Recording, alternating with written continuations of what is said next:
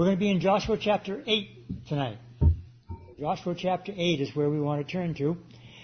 I just kind of review what we have looked at already in this great book.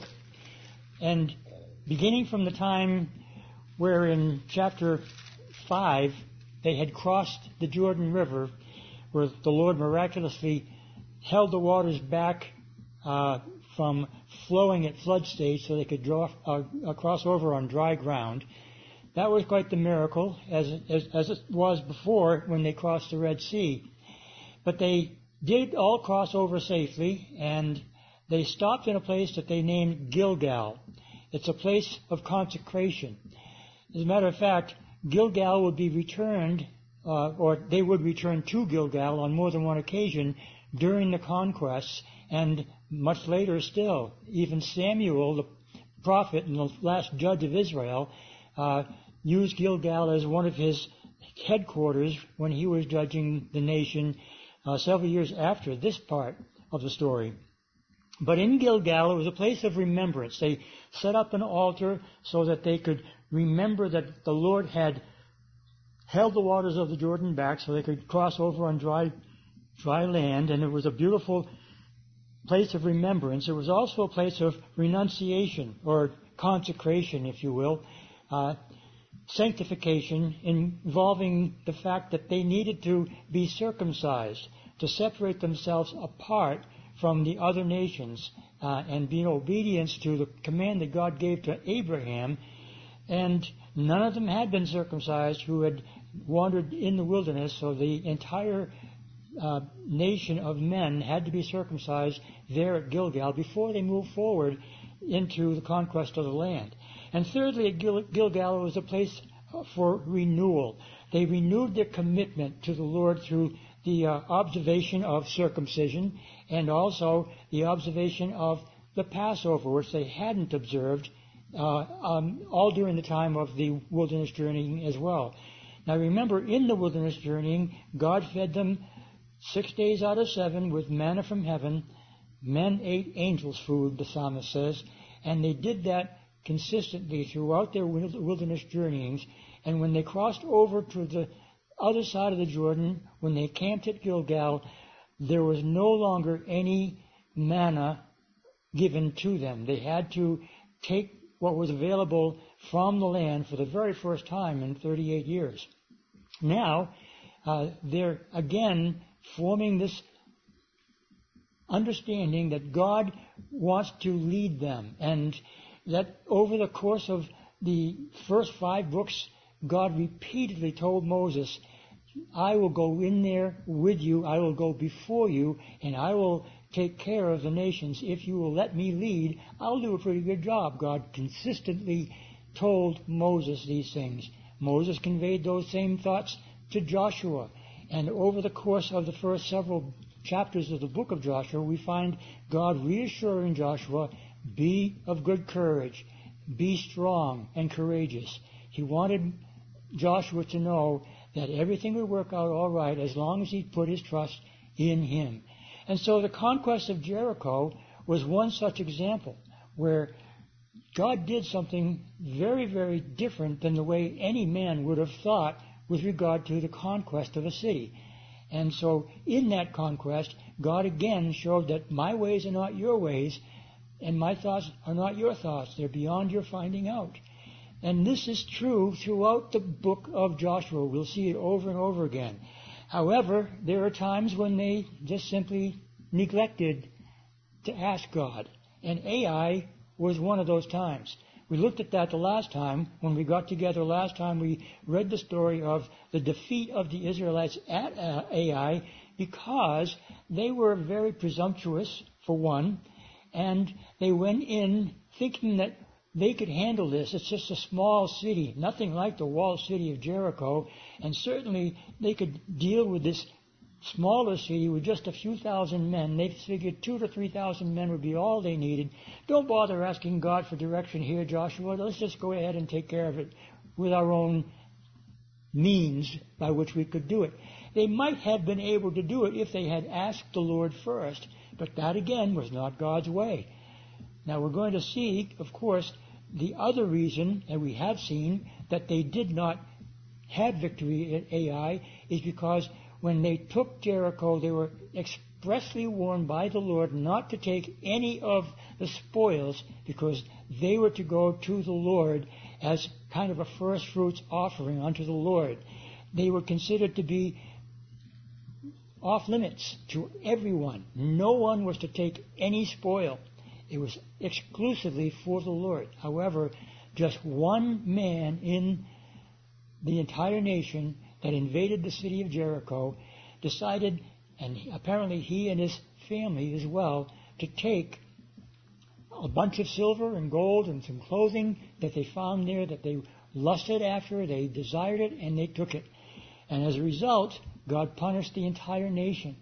And again, we're reminded, a little leaven leavens the whole lump. So these are really very, very important illustrations, examples to us as we enter into the conquest of our Canaan, if you will. This life is very much pictured for us in the conquest of Canaan. This life of a believer that we are all experiencing is given through examples, the way that God wants us to follow Him, to trust in Him, to be obedient to Him, to remember the things that He has done, to renounce sin in our lives, and to be renewed daily in fellowship with Him. These are the things that we're reminded of as we've gone through already these first 7 chapters. And now we come to chapter 8, where we find now that they have dealt with the Ai problem, with the Jericho problem rather, that resulted in the problem of not being able to get the city of Ai into their possession. Now they're ready to go. But now also they're willing and ready to hear what God says they must do. And it makes all the difference in the world. They went into Ai without God's leading. Now they're going to get the instruction from the Lord before they take the next step. And that's what chapter 8 is mostly all about. So verse 1 of chapter 8 now says, "The Lord said to Joshua, 'Do not be afraid nor dismayed.'" Again, he was very troubled. He had fallen on his face before the Lord, asking, why did this happen? He was a very disappointed man. But God says again, for now about the 5th, I think, time in this book, don't be discouraged. Do not be afraid. Take all the people of war with you, and arise, go up to Ai. See, I have given into your hand the king of Ai, his people, his city, and his land. And you shall do to Ai and to its king as you did to Jericho and its king. Only its spoil and its cattle you shall take as booty for yourselves. Lay an ambush for the city behind it. So what God is saying here is, look, instead of 3,000 men, take all the men of war with you. Now, He's not going to use every one of them in this, but He wants them all to go with Joshua to face the city of Ai. He says, you're going to do it differently than you did with the city of Jericho. And isn't that amazing how God does things differently so often? We can't put God in a box. Sometimes He does what He did with Jericho, surprising us with some very, very unusual methods by which He accomplishes His will for us. Here, He's going to do something completely different than what He did at Jericho. And they might have thought perhaps, okay, He's getting us all together and we're going to circle around the city just like we did at Jericho, and we'll be able to defeat the city of Ai in much the same way. That isn't how it's going to work. And so here now He's giving the plan to Joshua, and He says again, take all the people of war with you. Go up to Ai, and He's assured them that He has given Ai into their hands. But He's also saying something very important here. Unlike with Jericho, He's saying in verse 2 it says, its spoil, its cattle, you shall take as booty for yourselves. It was for the Lord in the first time. It's not the case here. They get the spoils this time. I'm sure they were encouraged by that perhaps they thought because they messed up in Jericho, they would never be able to take the spoils perhaps. not really sure if that's true, but the idea that is being presented here is that God does indeed want them to benefit from the work that they are doing when they're doing it in submission to His will. That's still very much important for us as well to know and understand about the God that we serve. He does want to bless us with all spiritual blessings in heavenly places. But we have to remember, we must remain attached to the vine. It is in Christ that we can take advantage of all those blessings. And when we fall away, when we slip, we stumble, we turn aside to other things, we miss out on the blessings that God has in store for us. So He's telling them, you're going to take the city, you're going to do it my way, and you will be the beneficiary of those spoils that you will take from the city. So He says in verse 3, so Joshua arose and all the people of war to go up against Ai, and Joshua chose just 30,000 mighty men of valor and sent them away by night. There's a reason for this. We'll get to that in a moment. He took just 30,000 of the many thousands of men that he had with him, and they went on a separate mission. Joshua and the rest are going to stay behind. He tells us in verse 4, and he commanded those 30,000, saying, behold, you shall lie in ambush against the city, behind the city. Do not go very far from the city, but all of you be ready. So they're going to circle around the backside of the city, unbeknownst to the residents of Ai. They're going to be setting an ambush at the backside between the city of Ai and the city of Bethel. And there's another group that will also be participating in that kind of a situation where they'll be protecting their flanks. Very, very careful to do precisely what the Lord tells him to do. And this is the plan that God has devised. He says in verse 5, then I, Joshua, and all the people who are with me will approach the city, and it will come about when they come out against us at the first, that we shall flee before them. For they will come out after us till we have drawn them away from the city, for they will say, they are fleeing before us as at the first. Therefore, we will flee before them. Isn't it interesting that God is actually using the situation that they faced in the previous encounter with the army of Ai to take this strategy that He's put in place now, because He knows that the same thing is going to take place if they come before the city of Ai like they did the last time, and when they see the army from Ai coming out of the city and they turn and run, they would assume correctly that the people of Ai would believe that they're running just like they did the first time. They're scared of us. Let's go get them. That was just simply a tactic that God used on this occasion because, again, it's something that they tried to do that ended up being, in a previous plan, a failure.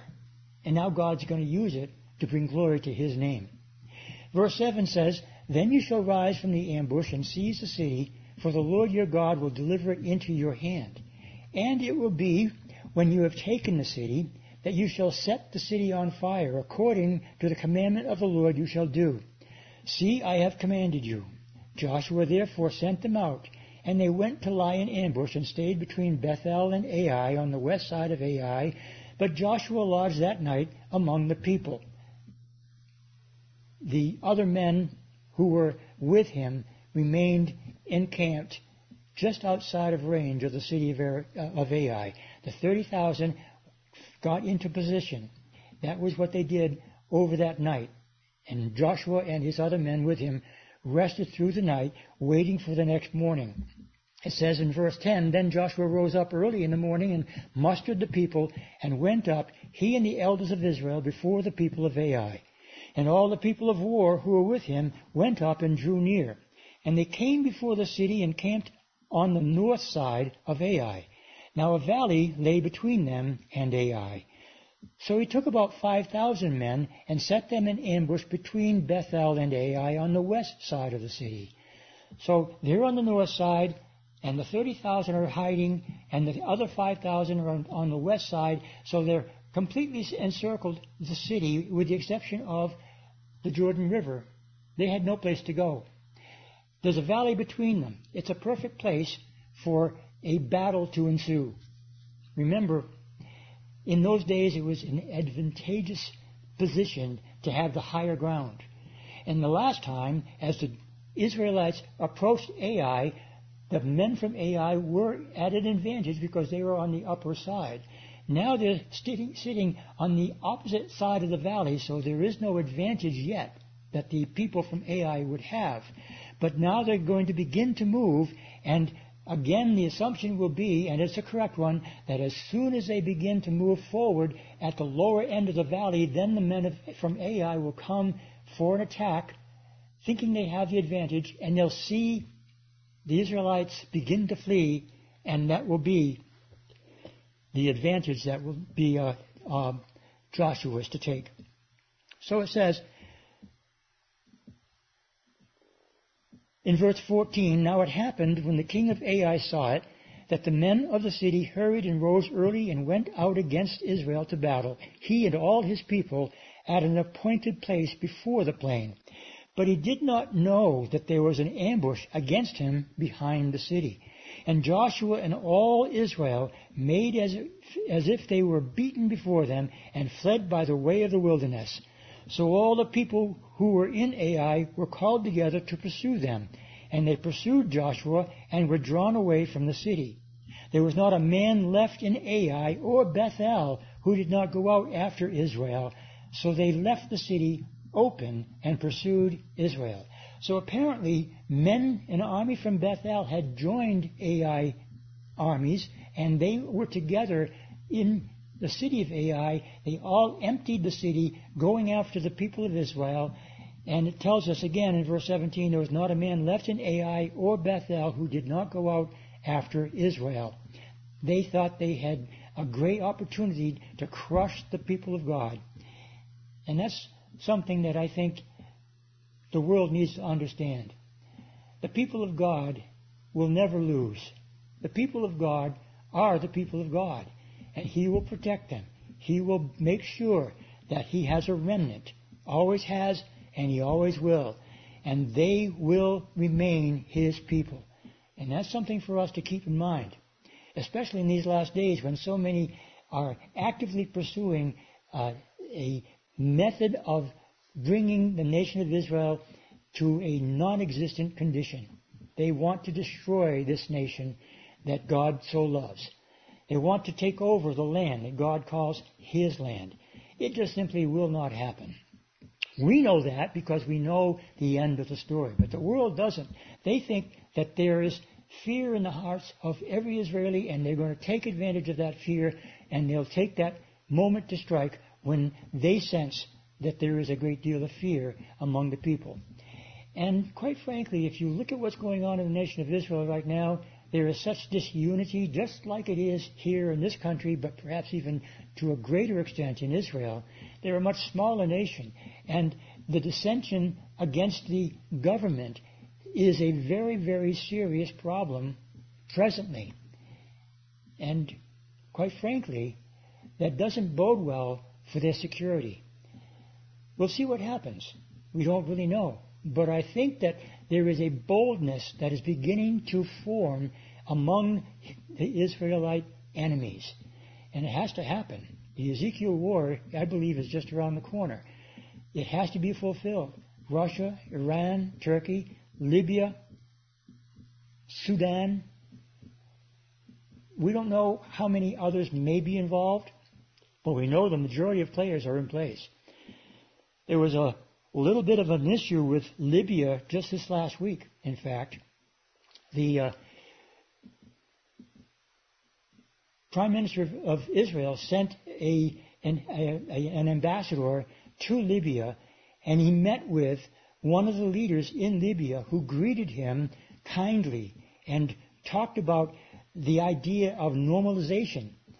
Well, that particular Libyan official was forced out of the country, and Libya has made a statement just yesterday that there is no normalization that will be had with the nation of Israel. So they're right in place with what needs to be done. We'll see what happens. But that's the way it is now, and that has always been the way it was for the people of Israel. No different here in the situation with Ai that they're facing. So they pursued Israel, just exactly as God had intended for them to do. And then it says in verse 18, Then the Lord said to Joshua, Stretch out the spear that is in your hand toward Ai, for I will give it into your hand. And Joshua stretched out the spear that was in his hand toward the city. So those in ambush around arose quickly out of their place. They ran as soon as he had stretched out his hand, and they entered the city and took it, and hurried to set the city on fire. So the signal was, when I lift my spear, that is the time to go into the city and burn it to the ground. Very effective, very efficient, very impressive means by which they are taking the city. By the way, as he held that spear in his hand, I wonder if he gave any thought to the time when he, as the general that was chosen by Moses to lead the people of Israel in the time of the wilderness journeyings against the Amalekites. You may remember the story. Joshua went to battle. Moses went up on a high hill and he raised his hands. And when his hands were raised, they won against the Amalekites. But his hands were tired and his hands began to drop. And when they fell down lower, then the Amalekites would begin to have an advantage over the Israelites. So the two men who were with Moses, Hur and Aaron, helped him by lifting his hands, and they held his hands up high all through the time of the battle. Well, it appears that Joshua is going to continue to hold that spear up high throughout this battle. It's interesting to note, and perhaps, again, it may have been a subtle reminder to him of what God did when he went to battle on behalf of his friend Moses.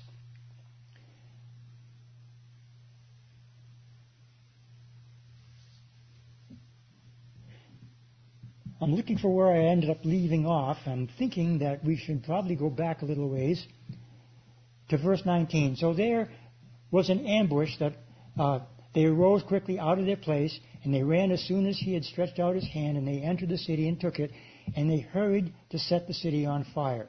And when the men of Ai looked behind them, they saw, and behold, the smoke of the city ascended into heaven, so that they had no power to flee this way or that, and the people who had fled to the wilderness turned back on the pursuers.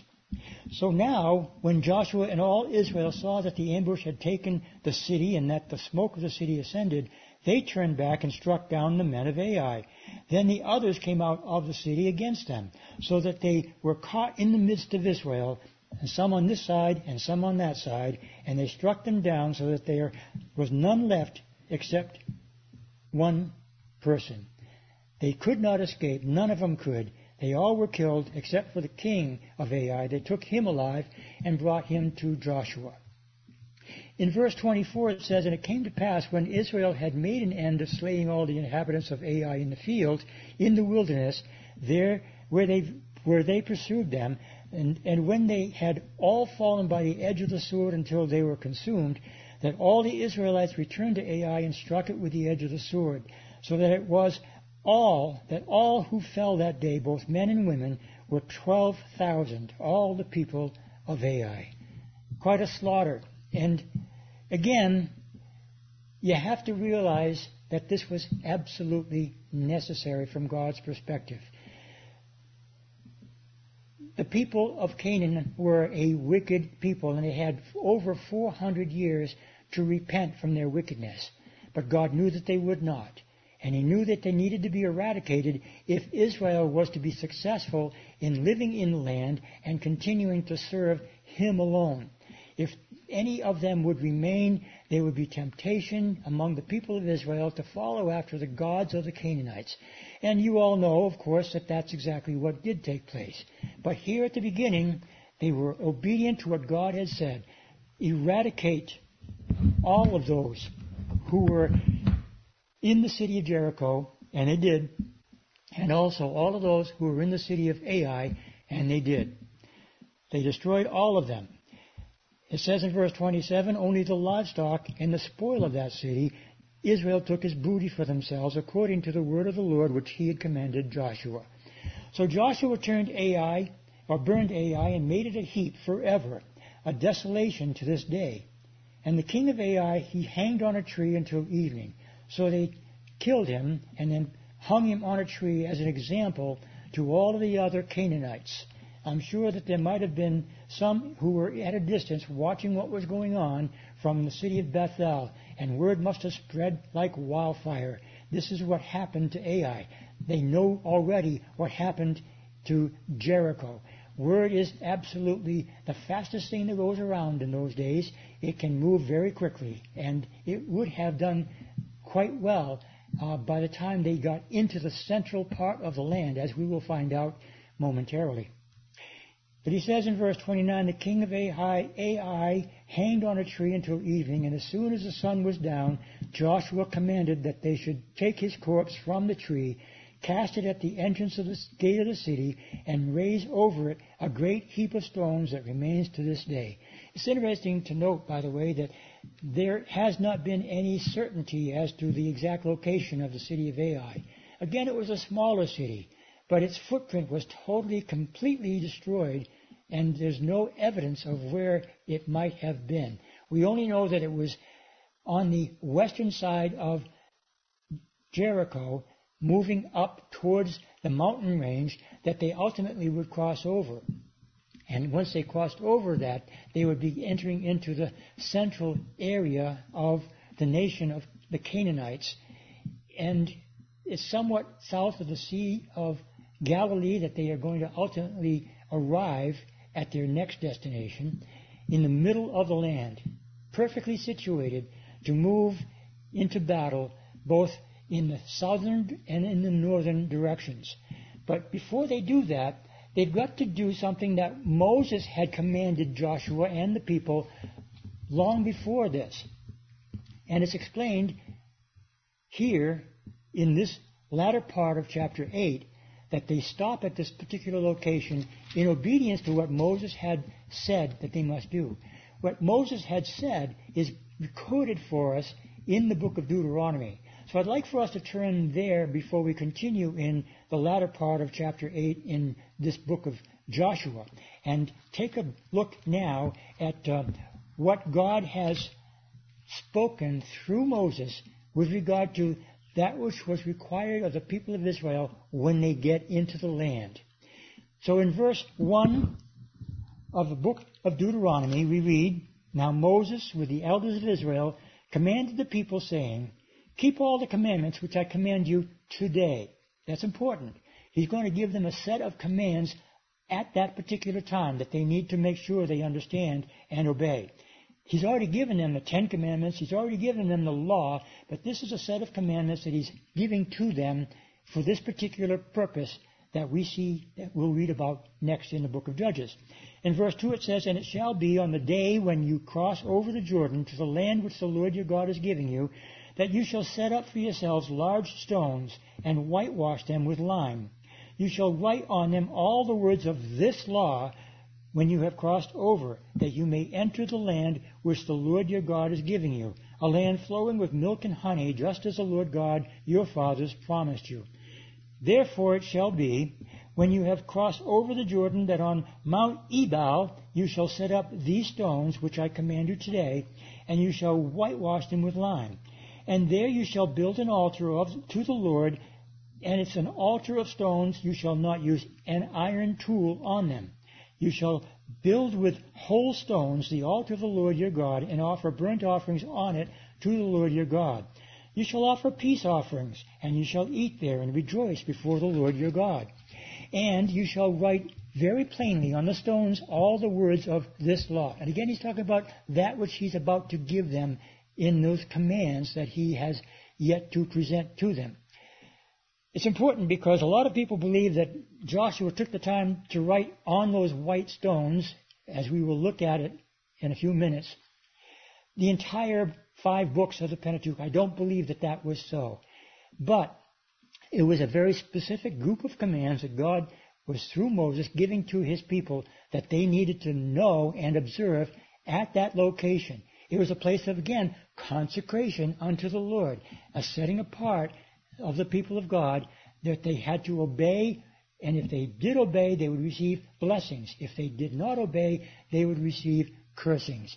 So again, finishing off in Deuteronomy chapter 27, he says, Then Moses and the priests, in verse 9, and the Levites spoke to all Israel, saying, Take heed and listen, O Israel, this day you have become the people of the Lord your God. Therefore you shall obey the voice of the Lord your God, and observe his commandments and his statutes, which I command you this day.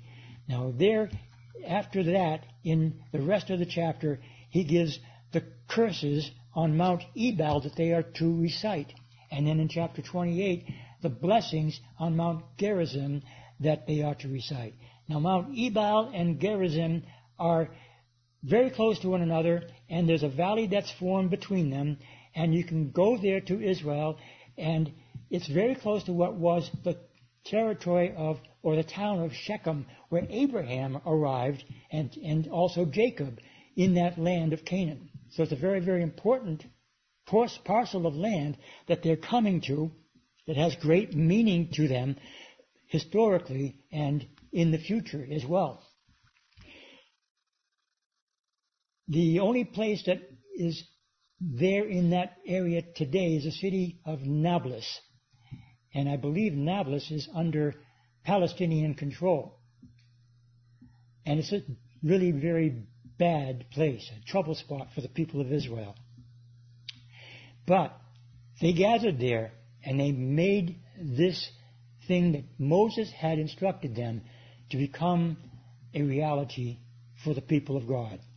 Verse 30 of chapter 8 of the book of Joshua continues by saying, Now Joshua built an altar to the Lord God of Israel in Mount Ebal, as Moses the servant of the Lord had commanded the children of Israel, as it is written in the book of the law of Moses, an altar of whole stones over which no man has wielded an iron tool. And they offered on it burnt offerings to the Lord and sacrificed peace offerings. Two different kinds of offerings are made here. The burnt offering is a whole offering unto the Lord. The peace offering is an offering that they give unto the Lord. It's burned by fire, and they get a portion of it as well as giving a portion to the Lord. They're eating in communion with God at this peace offering. It's a time of coming together and being one with their God. Note also that they followed the exact commands of Moses not to use any iron tools to build this altar. It had to be a plain, natural altar. Nothing fancy, nothing made by men's craft. It had to be God's way. Otherwise, it would not have been accepted by God. But they obeyed exactly the command that was given to them. Now in verse 32 it continues and it says, And there, in the presence of the children of Israel, he wrote on the stones a copy of the law of Moses, which he had written. Then all Israel, with their elders and officers and judges, stood on either side of the ark before the priests, the Levites, who bore the ark of the covenant of the Lord. The stranger as well as he who was born among them. Half of them were in front in Mount Gerizim, and half of them in front of Mount Ebal, as Moses, the servant of the Lord, had commanded before, that they should bless the people of Israel. So they did exactly as Moses had done, with every detail. Now it's interesting that they wrote this law that Moses had given to them on these stone lime tablets, if you will. I wonder if they will ever be found. I wonder whatever happened to them. I don't think they're still there. If they are, they're buried somewhere in the mountains. It'd be interesting if somebody doing an archaeological dig might someday find them. But nothing of that has happened yet. But we do know that this was done for a purpose. God, again, if you read through Deuteronomy 27 and 28, you'll see that his intent was for them to understand that if they did obey the commands that God had given them on that day, that Moses presented to them, they would receive blessing. If they did not obey, they would receive curses from the Lord. And so that was something that actually was prophetic, because it was exactly the way things worked out. They did not obey all of those commands. And they did become the recipients of those curses that God had mentioned in the book of Deuteronomy in chapters 27, 28. Lastly, it says afterward in verse 34, he read all the words of the law, which is the entire law, I believe, and the blessings and the cursings according to all that is written in the book of the law. There was not a word of all that Moses had commanded which Joshua did not read before all the assembly of Israel, with the women, the little ones, and the strangers who were living among them. Now, it takes quite a while to read through the 5 books of the Pentateuch, and just imagine what kind of a gathering that must have been. Hundreds of thousands of people, men, women, and children, elderly and not so elderly, very young and very old. All of them gathered together on those 2 mountains, and they were listening to Joshua read the Pentateuch, the entire book of Moses. Quite an assembly.